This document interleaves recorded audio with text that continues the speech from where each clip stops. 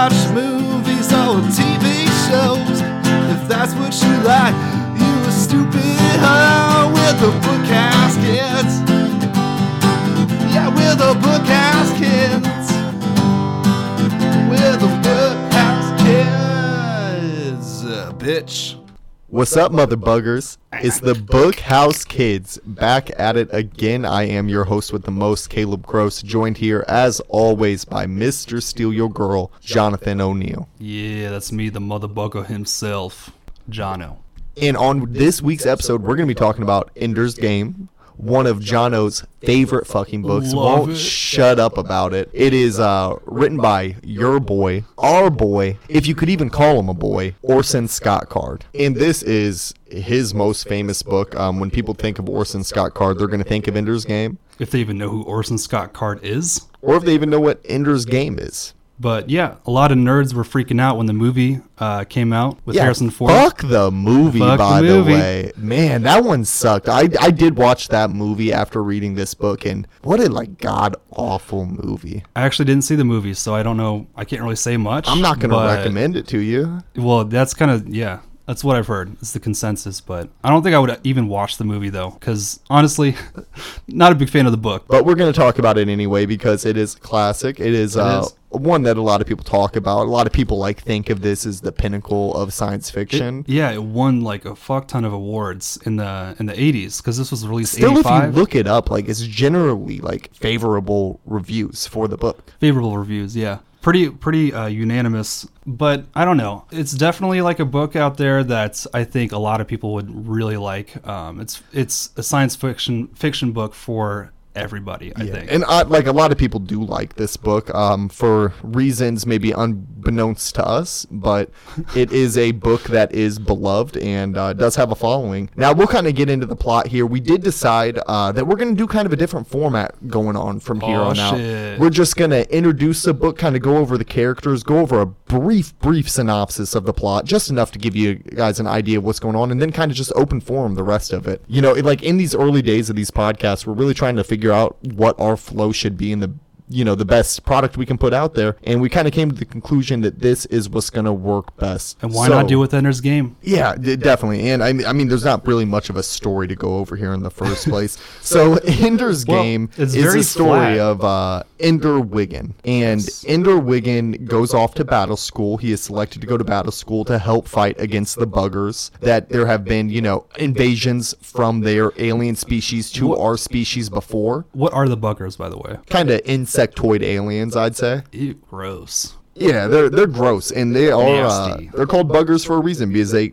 do have a hive mind. They work for a queen, and that's a big plot point to this book that we'll touch on later. But Ender Wiggins is chosen to go to battle school, where he is going to be trained to become, hopefully, a battalion leader, hopefully have his own squad and lead war against the buggers. What you know as the reader is that Ender Wiggins is the prodigal child. There's a reason why he has had and went through all the hardships that he does, because they're pushing this young man to make him into the greatest leader that he is capable of being. They're always stacking the chips against Ender Wiggins at battle school, making him a black sheep, and really trying to, make a diamond from so much pressure. And he excels most of the time, or all the time. So. Well, all the time. He's the greatest captain ever. And that's another reason I think people like this book so much. I think people are so narcissistic that they always think, I'm Ender Wiggins. Oh man, if you sent me to battle school, I'd be the best fucking leader ever. He's it's almost when people tell me they love this book, I'm like, hey man, do you think you're fucking Ender Wiggins? You got a God complex? You got an Ender Wiggins complex, do you think you're fucking Ender Wiggins, bro?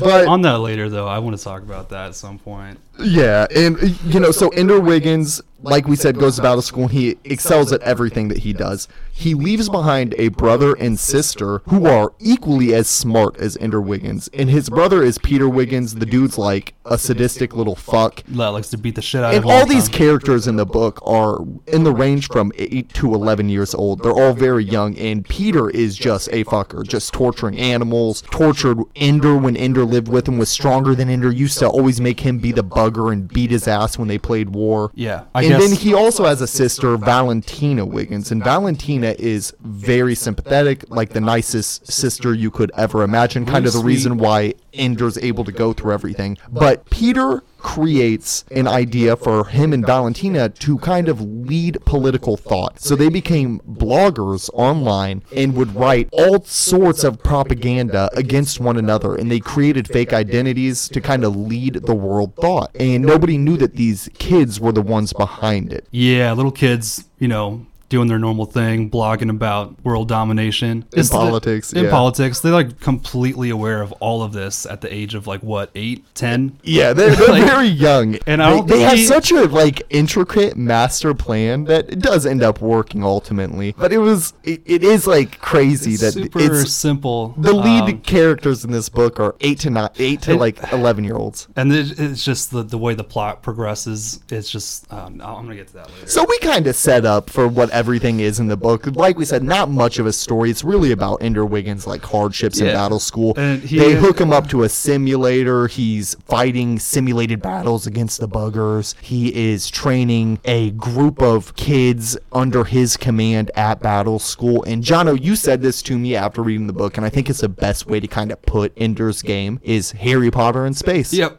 I totally forgot about that. Yeah. It's a little bit, I guess, some parts are darker, you could say, than Harry Potter in space than Harry Potter, but for sure, yeah, it's a lot like Harry Potter. Yeah, and maybe in Harry Potter they get sorted into houses, whereas they get sorted into battalions in battle school, and Ender's always the odd one out. And when he goes to school for the first time, he tries out his new powers, like a wizard does when he goes to Hogwarts for the first time. Yeah, and speaking of Ender trying out his powers, obviously being a black sheep at battle school and being pitted against others in direct competition is going to create confrontation. Yeah, it's really predictable the way they do it, but yeah, go on. But Ender gets into it with his leading battle commander, ends up switching sides, creates his own team, and pretty much runs shit at battle school. Ender is the greatest student that they've ever had at the battle school. Of all time. And that created the conflict between him and his former commander, Bonzo. So Bonzo runs up on my boy Ender in the showers. They're both butt naked, looking for a problem. Oh, man. Bonzo, this is my favorite part, challenges Ender to a fight, and they end up fighting in the showers once again, butt naked. Ender whoops that ass, and by whoops that ass I mean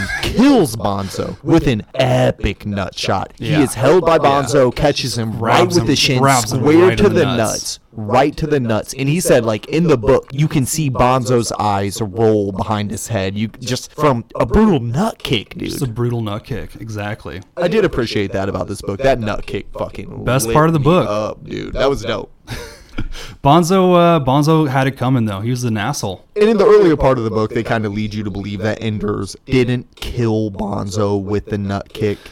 But you do find out at the end that it was a fatal blow. Also, earlier in the book, that part was a little bit kind of what? I didn't see that coming. That was a little dark for I guess for a teenage fiction. It seemed like a teenage fiction book to me. So that when that happened, I was like, what the fuck? Yeah. Also, Ender killed another child earlier on in the book. Actually, one of the beginning chapters, he beat up one of the children to death. Didn't realize it at the time. You find that out the same time as Bonzo, that he ended up killing the person. Yeah. So Ender is just a little kid that's a murderer and not really though, because Ender was put into those situations purposefully by the battle school. Yeah, really the people that are making him kill are kind of to blame for all the deaths, really. Graf, I guess. Graf, the battle school principal. Yeah, and it's just kind of I don't know. Every single sequence where he's training with his Toon Squad and everything like that, it's just so fucking boring to me. It's so predictable. It's so okay. It was kind of through the motions. He's gonna fucking. You knew that he would win. It was just. It's just there's no character development. It felt like to me. I thought the characters were kind of strong in the book. I felt like you get a good vibe. I mean, there's a definition of what the characters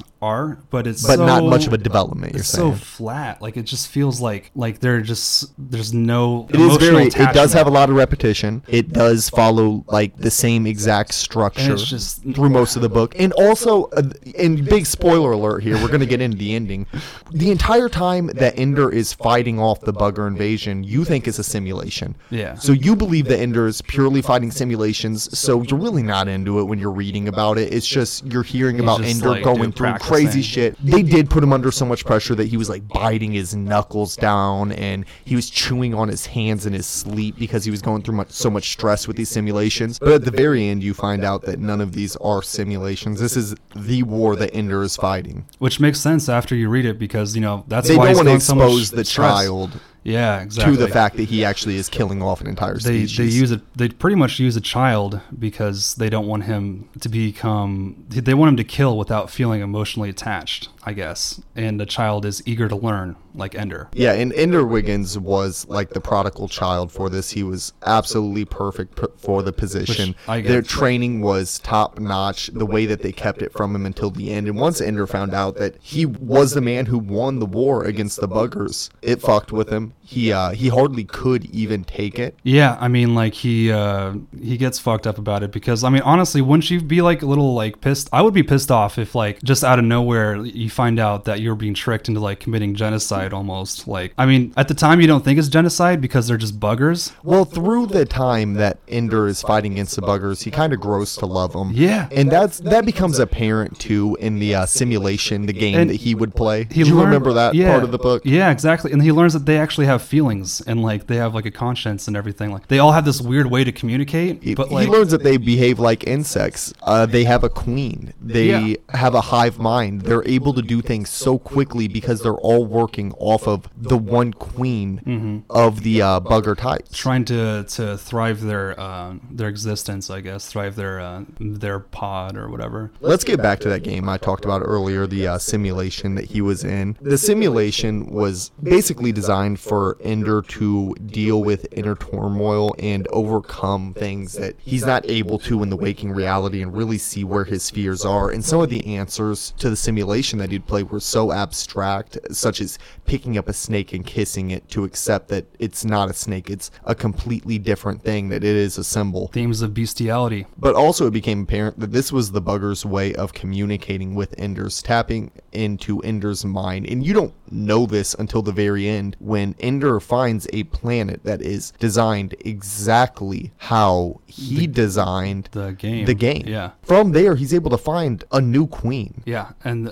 I think this is probably the best part of the book. Like saying this earlier, like if Orson Scott Card wrote the whole book like this last chapter, it would be awesome. Because Like, this is a great ending, and it is a feel-good thing. So Ender is just going through so much with the fact that he wiped out an entire civilization and an entire race. it's of almost like committing aliens. genocide, like you're just like killing a whole It is civilization. genocide. Yeah. And he discovers another queen. Yeah, and with that queen lies the potential future for For the more- buggers, to for the create buggers. the buggers again, And to it's- put them back to prominence. It makes Another you feel thing, empathy for the the buggers buggers. and for Ender as well, because you kind of like realize that he didn't really want any part of this at that point. And I did like, too, how it dealt a lot with the communication between the two alien species. The fact that it went straight to war instead of them being able to talk it out. Because the buggers could have coexisted with humans. And Ender knew this. And he wanted to spread the truth. So him and his sister go off on a journey to find